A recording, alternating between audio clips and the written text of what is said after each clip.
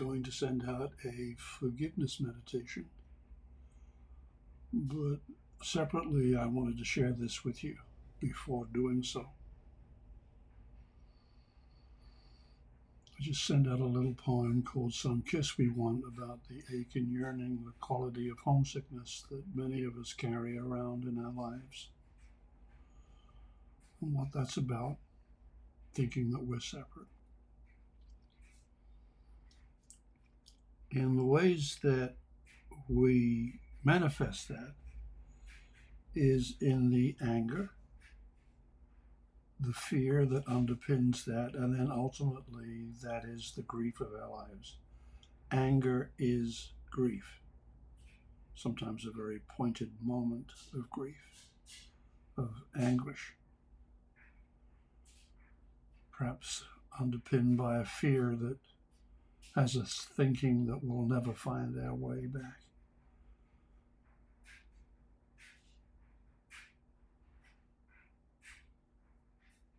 And the truth is, of course,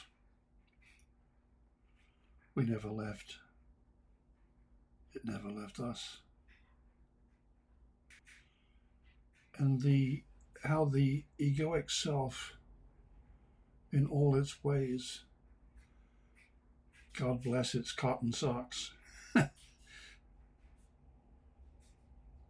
its mortal enemy is the very love that the heart seeks. It defends its position.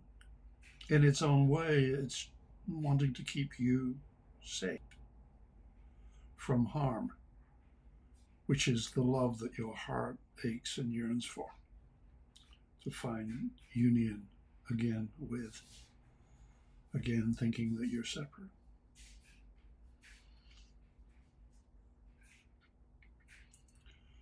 But we can look at, somebody asked me the other day, how do I deal with my anger? Well, allow your grief. You want not to be angry or to behave in an angry manner toward others, yourself. So allow the grief that underpins that. And the grief, again, is always the same. It is telling you in that moment that you're thinking yourself separate, that love is not present, another way to put it. Any moment of anger or fear or grief, you are believing in that moment that love isn't, and it is. And that is what's on the other side of grief. An old teacher of mine used to say that it's sometimes when we're in our greatest suffering, we can see that we're closest to our greatest joy on that continuum, because the love is always present. But we have these grief moments, these frightened moments, these angry moments, grief. But we notice that when we are able to transcend that grief, there is the love on offer right there waiting for our return. It's right there. Just a word about your ego. I want to invite you to treat your ego like it is your only precious child.